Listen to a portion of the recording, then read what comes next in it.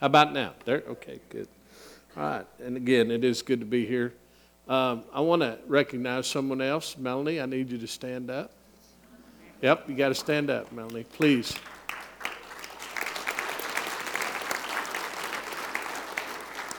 She's back for at least, well, today. I mean, she's here this morning, and what a blessing it is to have you here. And Larry told me he was glad because you didn't have that right hook, wasn't nearly as good, and but you're getting better with the left one, and no, that's good.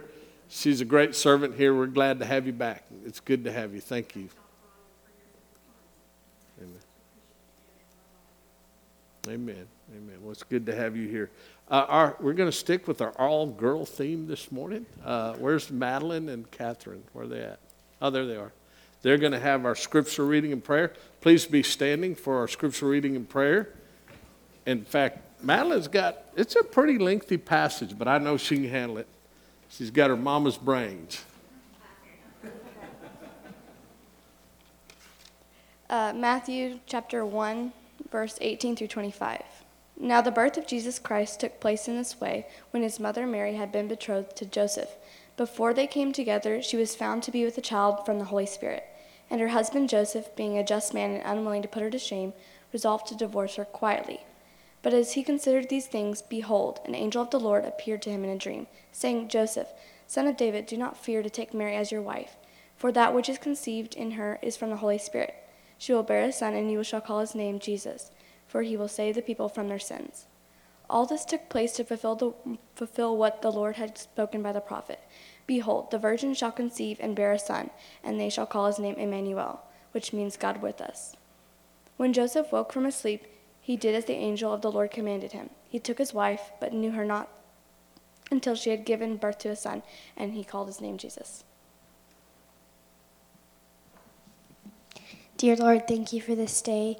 Thank you for how you have blessed us with all the food that we can have.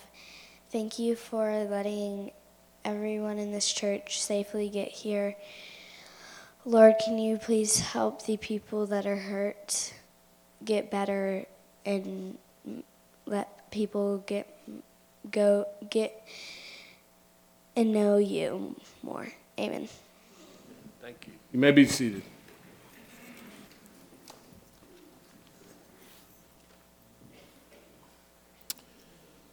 I know most of you know who Cora Younger is, and I've been sharing with you weekly that Cora's at home now, and she is fighting the battle, and just continue to keep Cora and Jimmy in your prayers. And I was telling you, it's sure good. We've had so many folks, and the period of time that Tim and I have been here who have had to, fight cancer, any number of other maladies. Scott Cronauer, I was told it looks good, and it hadn't been that long ago, and he was having to fight and struggle, and we got Danny Aliwine and his ongoing battle, and so many that we have seen. I will just tell you that I've said it, and I'll continue to say it. Cora's such a wonderful, she's just a wonderful lady. And you just please keep the Younger family in your prayers. Her sister, Leona Schramm, has had heart surgery. Ron Wyman's been really, we talk about a servant. Well, that's another thing. We have so many great servants here. Really been back and forth to Houston, and he could do a lot better than I. But I mean, she's had to have surgery and valve surgery, and she's she's not out of the woods yet either. So, and that is Cora's sister. So continue to keep her in your prayers as well. She's on the prayer list there.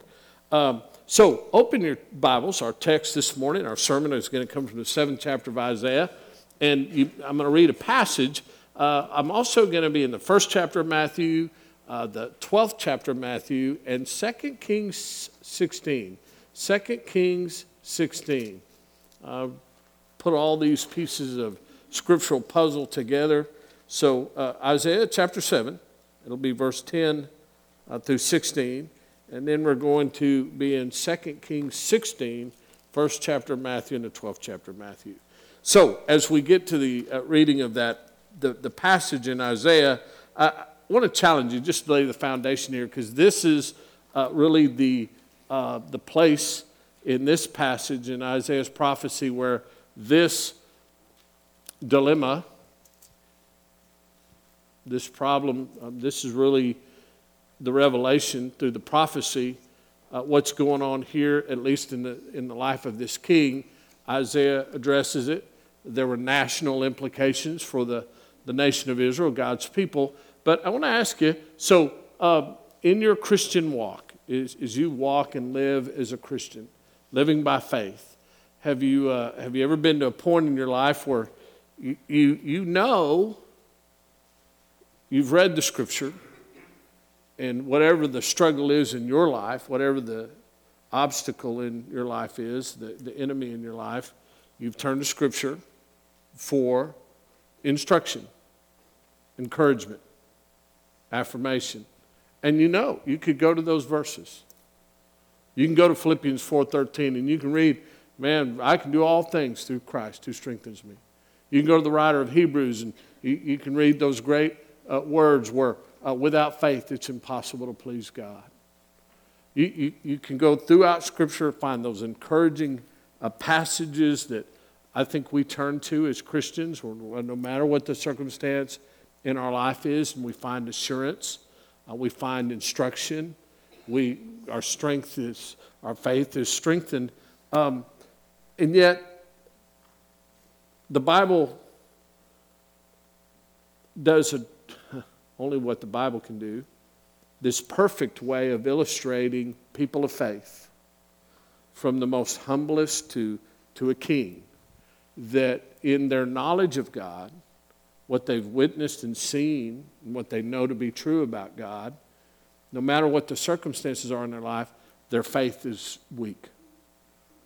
The faith, no matter what Scripture says, no matter what the prophet says, no matter what they have seen or we have seen in our own life, where we could see God intervened, God was there, God was working, God was helping, God was true, our faith, in spite of all that, our faith. And then problematic to that is, what do? In spite of the assurances that we have from God and His Word, and the evidence of it in our life, and in history, and out of the pages of Scripture, our faith, we become fearful. And then, like the characters in Scripture, rather than finding our strength and encouragement and direction from God and His Word and His faithfulness and His Spirit, we turn to someone or something else.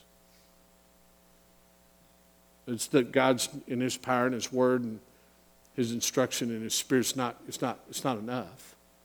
I mean, I know it, and it's almost like, I don't know, I have done this in my own life. I know what the Scripture says, and I know it's the truth. And I know my faith needs to be tied to God and His Word. But these things are happening. These things are happening. The business is failing. Someone in my family has betrayed me. Maybe there's division in the marriage. Your children are struggling. I mean, you just do the list. The things are common to us. And in spite of what God's Word says, and where I need to know, and I need to be on my knees, and I need to be worshiping God, and I love that great passage in Job. He loses everything. You just read it in the first 3 chapters of Job. I mean, he just loses everything. And what does he do? He worships. So great, he worships. And he said, the Lord giveth and the Lord taketh away. So should we just worship Him when things are good? I love that. But then, myself personally, and we're going to read one now, the other stories in Scripture, where I don't like them, I can identify with them. Something's happening. So there's something. Things are overwhelming. And in spite of what I know about God, in spite of what God has proven, what do? I look for something else. I look for someone else or something else. I do it. And so that's the setting here. When Isaiah started, he said, you know, the thing was, these people, I talked about it last week, you've abandoned me, you revolted against me, you've reviled me, God's people, this is God's people. Then he identifies it. And now, Isaiah, he served under these kings. And now Ahaz is the king. And so, beginning in chapter 7 and verse 10, if you read the whole section of chapter 7, those first 9 verses, you know, Judah, the southern kingdom, this king Ahaz, they're in trouble. They have the northern king of Israel conspiring against them, and a king of Aram, who is non-Israelite, conspiring against them. And Ahaz gets word of it, and the prophet Isaiah comes to him and says, you have nothing to worry about except your own fear. You know, these smoldering, this is not going to come to pass. You don't have to worry about the king of Israel. You don't have to worry about the king of Aram. You don't have to worry. It's not going to come to pass. The prophet of God told him that. Yet he has this fear, okay? Now, where did the problem originate? Assyria, which was about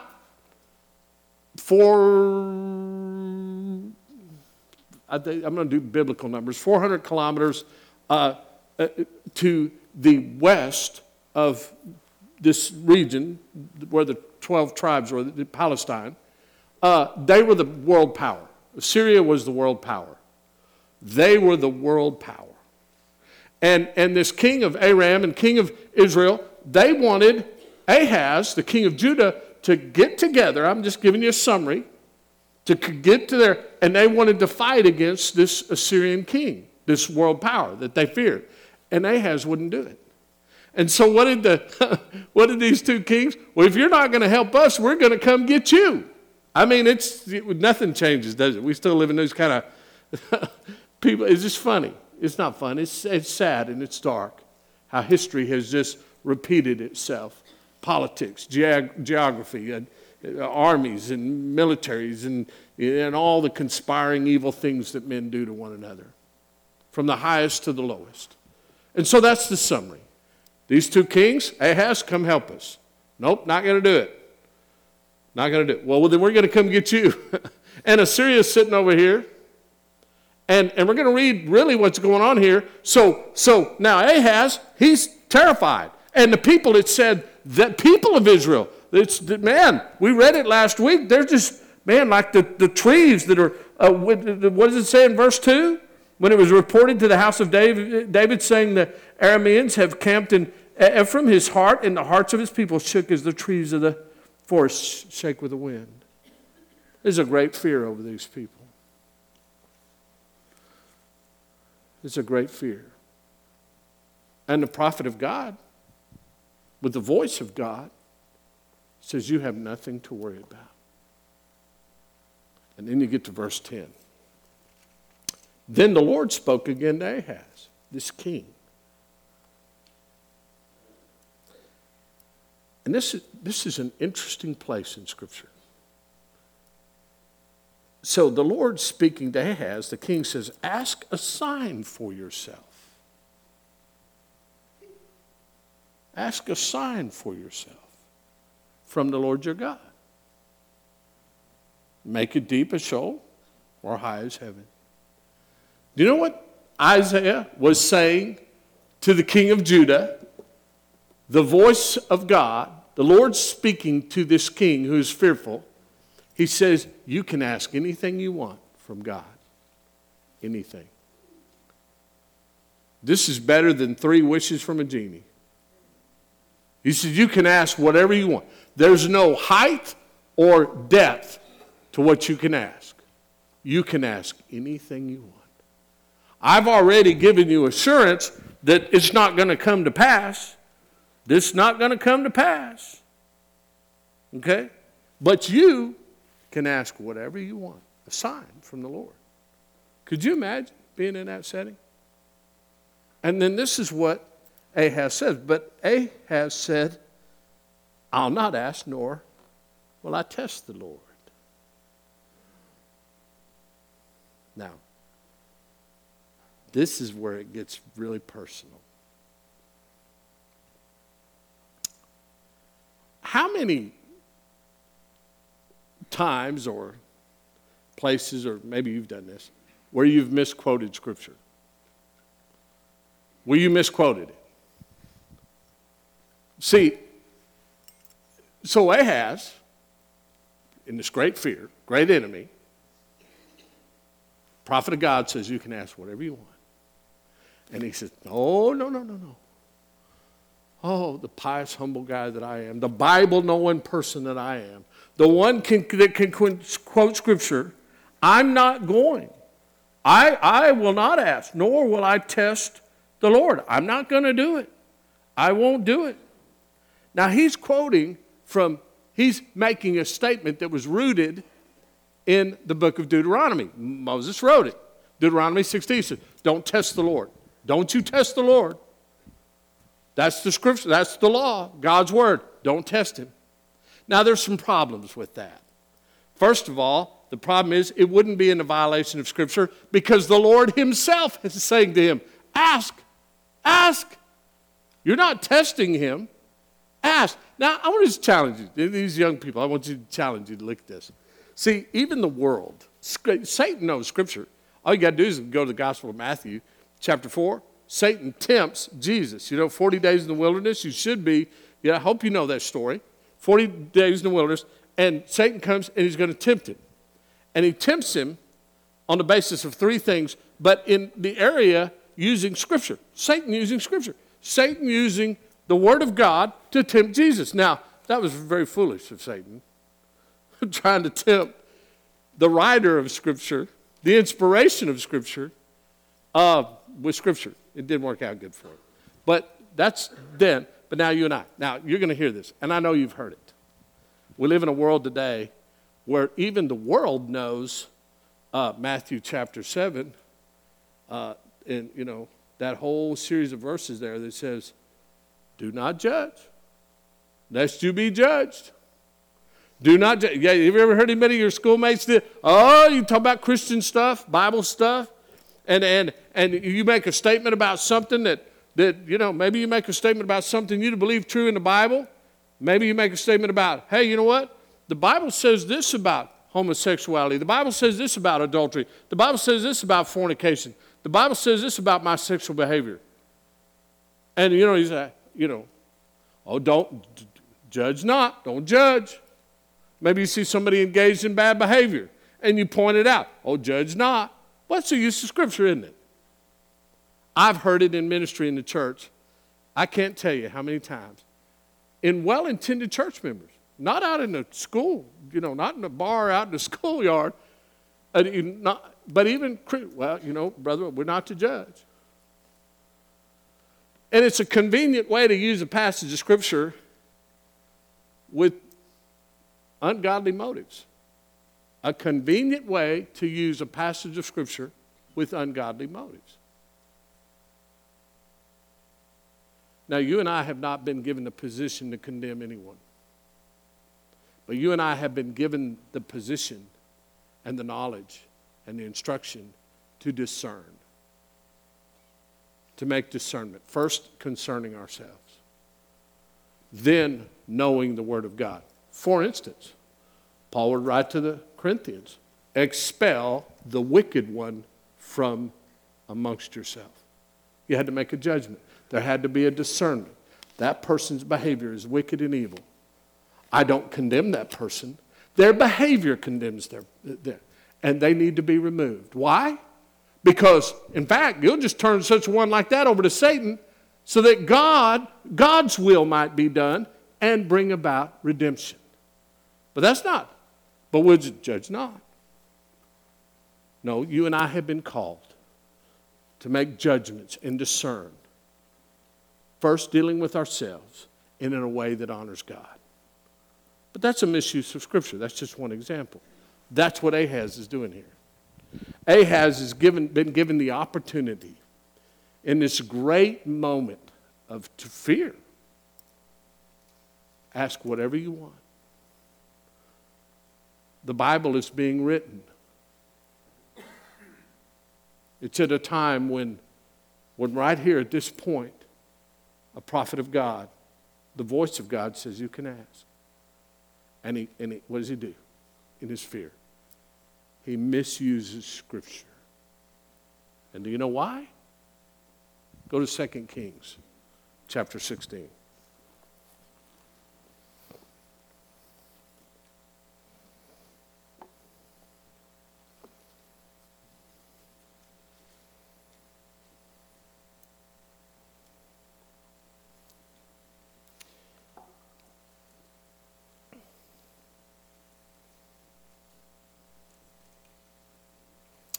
Begin in verse 1. In the 17th year of Pekah, the son of Remaliah, Ahaz, the son of Jotham, king of Judah, became king. Ahaz became king. Isaiah was his prophet. Ahaz became king. Ahaz was 20 years old when he became king. Grace, how old are you? 13? Could you imagine being a king or the queen of anything at age 20? So at age 20, he became king and he reigned 16 years in Jerusalem. And he did not do what was right in the sight of the Lord his God. And he did not do right. He did not do right in the sight of the Lord his God. To me, that statement's repeated over and over and over in Scripture. I always think of this little side note. After the resurrection of Jesus, you can read about it in the book of Acts.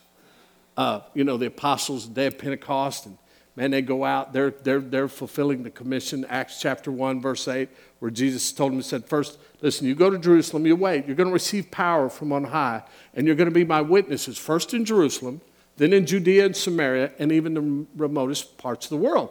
And so these men, they received this power of the Holy Spirit. And they start in Jerusalem, the very place where Jesus was illegally arrested and illegally convicted and illegally condemned and illegally crucified. And there was great animosity and great anger towards Jesus' followers. And so it's a fearful time. But Jesus says, look, you're going to receive power. But I love it. So as they receive that power, and they're emboldened by the power and the Spirit of God, in this very dangerous time, they go out and preach the gospel. Well, the same Sanhedrin council, Jewish religious council, that had conspired to convict Jesus and crucify him, they bring Peter and James into this same council, and they said, but you know what? I'd love to, this is what you want on your tombstone. If you're going to have a tombstone, what you don't want to have on your tombstone, you don't want to have this. And he did not do what was right in the sight of the Lord his God. You don't want to have that. You don't want to have that chiseled in stone. But what they said, the conspirators against the apostles, they said, these men had been with Jesus. These men had been with Jesus. They recognized him. At the end of your life and my life, in the course of our life, what better words? Wouldn't you like that chiseled? This man, this woman, oh, they're with Jesus. That's all.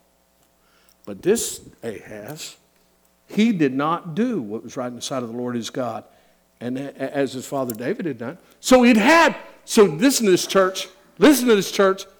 He'd had the right influences. You know, so many times we judge a kid. Well, did you know their parents? Did you? Man, I'll tell you what. There's no, boy, the tree doesn't fall far from the apple doesn't fall far from the tree, does it? I saw the way this guy was. I knew the way old Braden was going to turn out. Just look at his dad. I know. You know, you saw that. But this is not the case. Ahaz had everything in his genetic and historical history to know what was right. And what he didn't. He didn't. And he walked in the ways of King of Israel and even made his sons pass through the fire according to the abominations of the nations whom the Lord had driven out from before the sons of Israel. And if you keep on reading, and for time's sake, I'm just going to go down here to verse 7. So this is this moment where the prophet Isaiah comes and says, you can ask any sign you want. You don't have to be afraid of these enemies.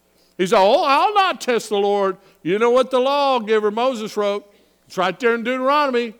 I'm not going to test him. Misuse of God's scripture, because he had already made this ungodly alliance with the Assyrian king.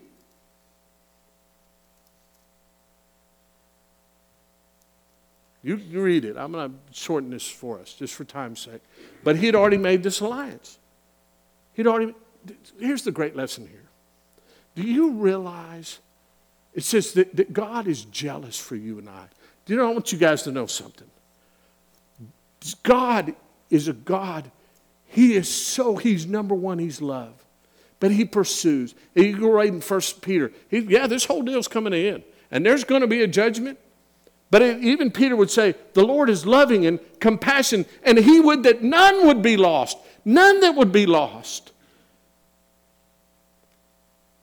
There's nothing that God, right through Scripture and in your life, and he who has eyes to see, let him see. You're going to encounter all kinds of deception. You're going to encounter all kinds of destructiveness and darkness and brokenness and sin in the world, and you are. And people are going to they're going to let you down. People that you love and trust are going to let you down. You're going to let yourself down. And you are. And God is just there. And the evidence of him, just like Paul would say in Romans chapter 1, none of us, we're all without an excuse, because even the invisible attributes of God are now known through the creation. You can just see him. He's here. He's evident. And then we just live in all this darkness and brokenness, and we're encountered with it and all this stuff, and we can get to turn. You get to turn wherever it is you're going to turn. And you have this great story here. Ahaz. I'll read it in verse 7. So Ahaz sent messengers to Tiglath-Pileser, king of Assyria. This is the king, anointed king of Judah. Have you ever done this? Before you think too badly of him, have you ever done this? Have you ever sold out your God because of some great fear you're in? And we can sell God out without even being in fear. We just sell God out for something that we lust after. It's amazing what we'll sell ourselves, the level we'll sell ourselves at, knowing something better. Listen to this. Could you imagine David saying this? This is the king of Judah. Jesus is from the tribe of Judah. To an ungodly king in his fear, I am your servant and your son.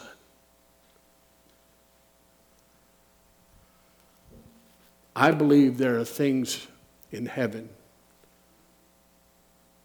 I believe this. God, in all of his sovereignty, I just believe this. I can support it with Scripture. Things that, in I guess the way I would say it in human terms, that break his heart. Now, in his sovereignty, that's another sermon for another day. But could you imagine if you had the power and the ability and the position in life to train someone, to anoint someone, to put them in a position, and that person had every tool available to them to do what was right and true, and that person goes to an ungodly, wicked, evil, idolatrous, and says, I'm your servant, and I'm your son. That's what Ahaz did. With the full assurance of God that this Assyrian king would never reign over. You don't have to worry about the king of Israel and the king of Aram. Isaiah then is going to continue in his prophecies. Let me tell you what's going to happen to you, Bubba. You going to partner up with Assyria? Well, yeah. Not only is it going to affect you, it's going to affect the land. We're not there yet. So when we read this passage, I want you to leave here today examining your life. No matter what's going on in your life. No matter what's going on with your family. No matter what's going on with your marriage. No matter what's going on in any area of your life.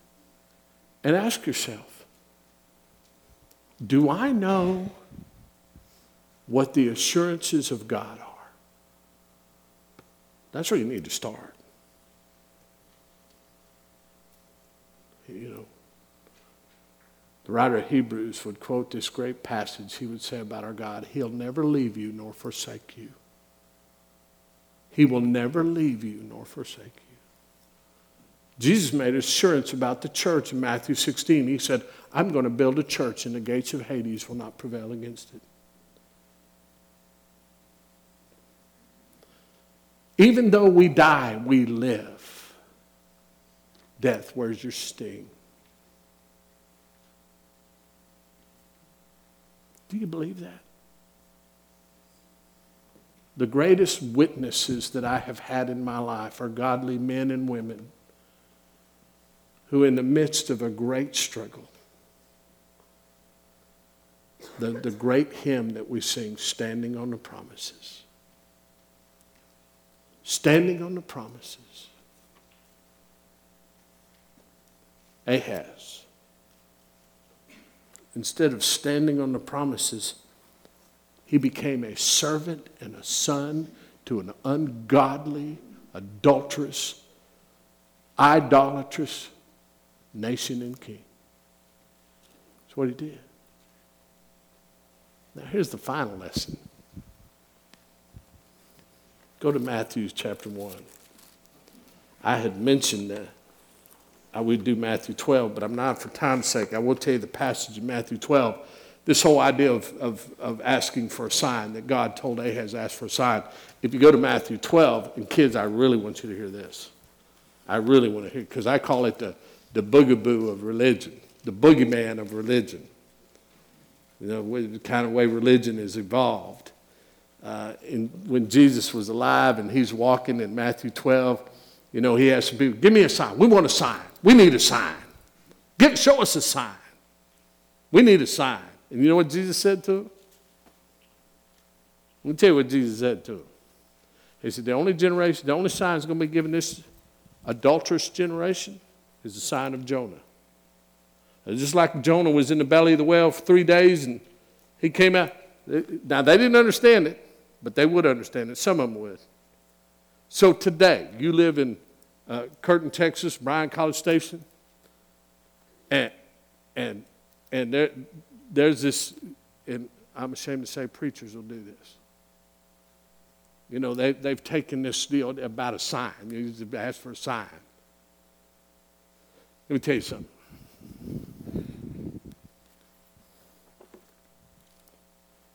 And I got a great text for our youth group. I'm not going to point him out this morning. But he's in a search. He's searching at this point in his life.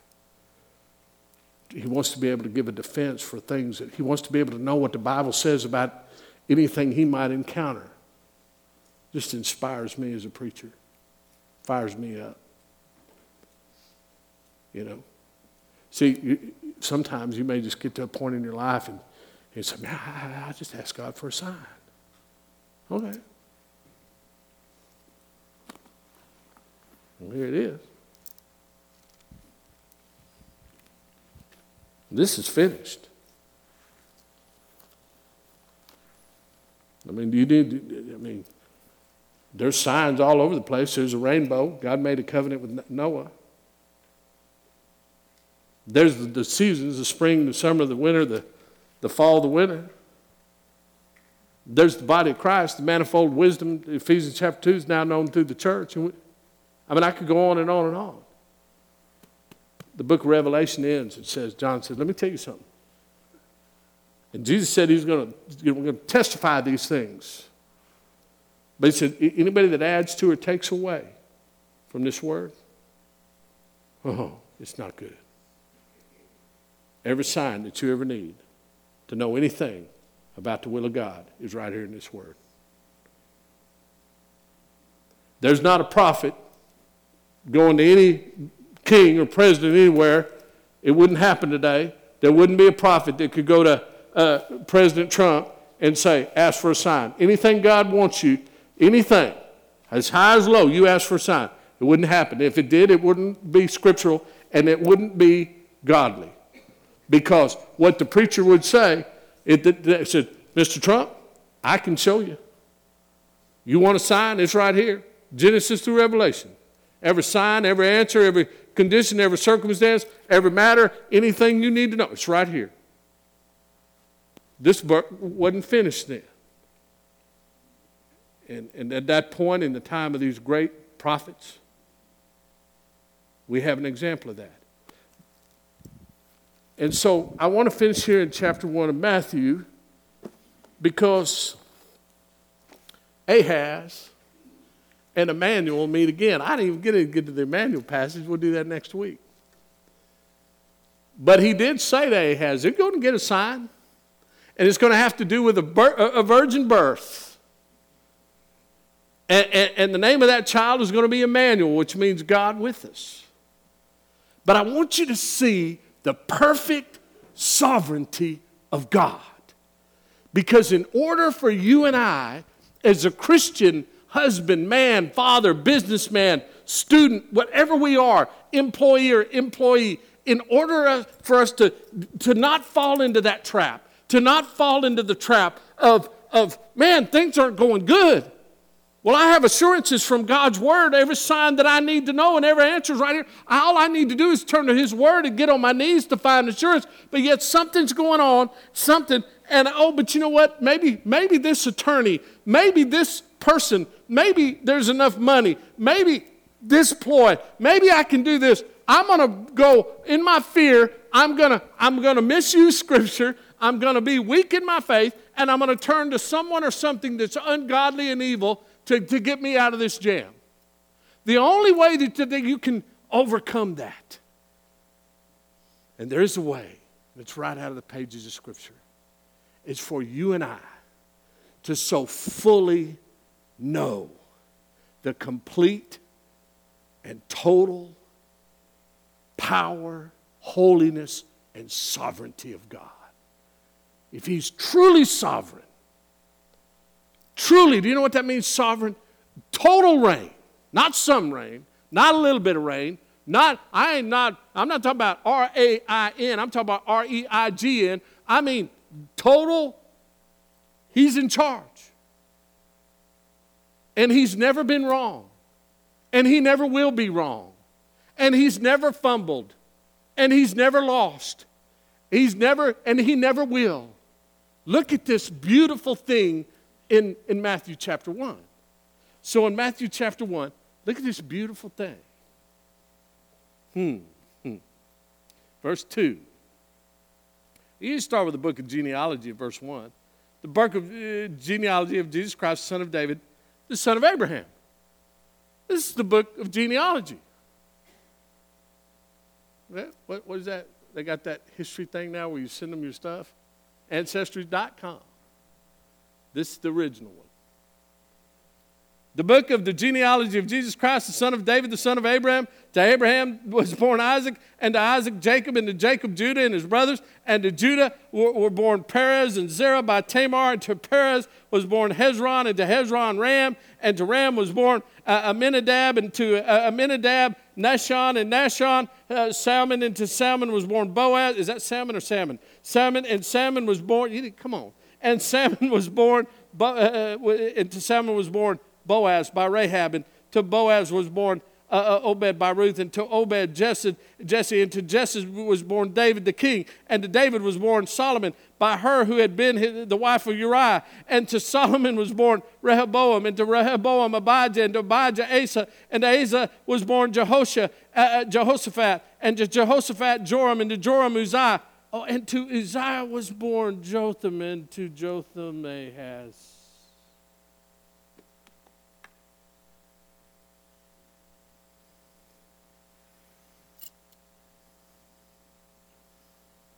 And then you get to the rest of the story. Verse 18. Now the birth of Jesus Christ was as follows.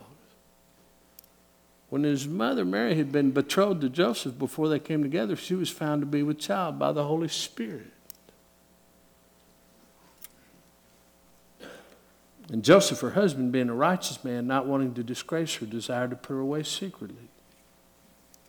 But when he had considered this, behold, an angel of the Lord appeared to him in a dream, saying, Joseph, son of David, do not be afraid to take Mary as your wife, for that which has been conceived in her is of the Holy Spirit. And she'll bear a son, and you should call his name Jesus, for it is he who will save his people from their sins. Madeline did a fabulous job reading the scripture this morning. Now, all this took place that what was spoken by the Lord through the prophet might be fulfilled, saying, Behold, the virgin shall be with child and shall bear a son, and they shall call his name Emmanuel, which translates God with us. Now, we're going to stop right there. This is the finish. This is the premise. This is the foundation. This is the starting point. This is the ending point. This is the totality of your Christianity. 600 years before Jesus was born, Emmanuel, born of a virgin, the prophet went to an evil, ungodly king, a king that had turned his heart and his servantship and became a son to an ungodly king.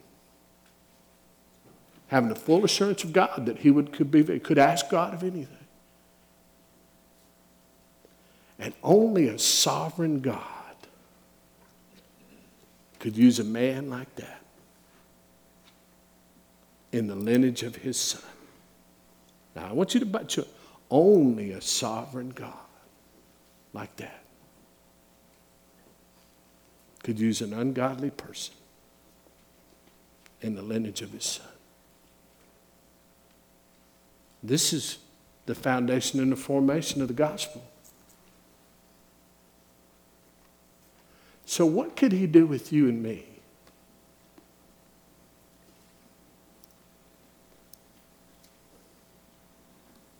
What could he do with a wretched man like me?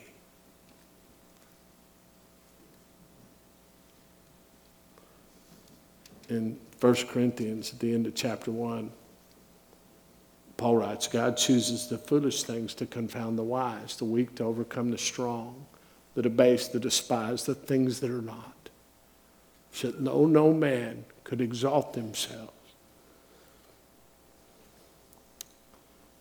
Consider this. Paul was, I came to you not eloquent in speech, but let me tell you what I do know. I presume to know nothing but Jesus Christ and him crucified. Crucified for what? For sinners like you and I. For sinners like you and I. In the story of Emmanuel is the story of Ahaz. And God chose to be with us. God chose to be with us.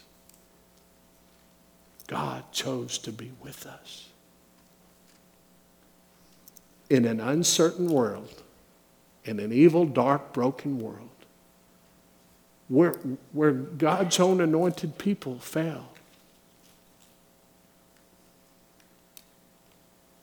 the only assurance that you and I need to live according to God's will, the only assurance that you and I need to live according to God's will is understanding the sovereignty of God, that he would choose to be with us in all of our ungodliness. Let's pray. Father in heaven, it is indeed evident that you love us. It is indeed evident that you love us when many times we are very unlovable.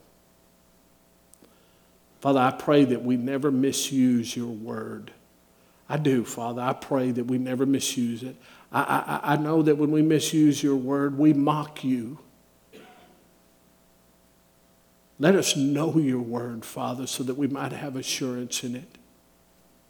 And that no matter that what takes place in our life, no matter what comes to it, that we know indeed we can, and we know indeed we can indeed do all things through Christ who strengthens us. We pray this. Help us, Father, to find assurance in your word. And be faithful according to it. And the word is your Son, Jesus Christ. It's in his name we pray. Amen.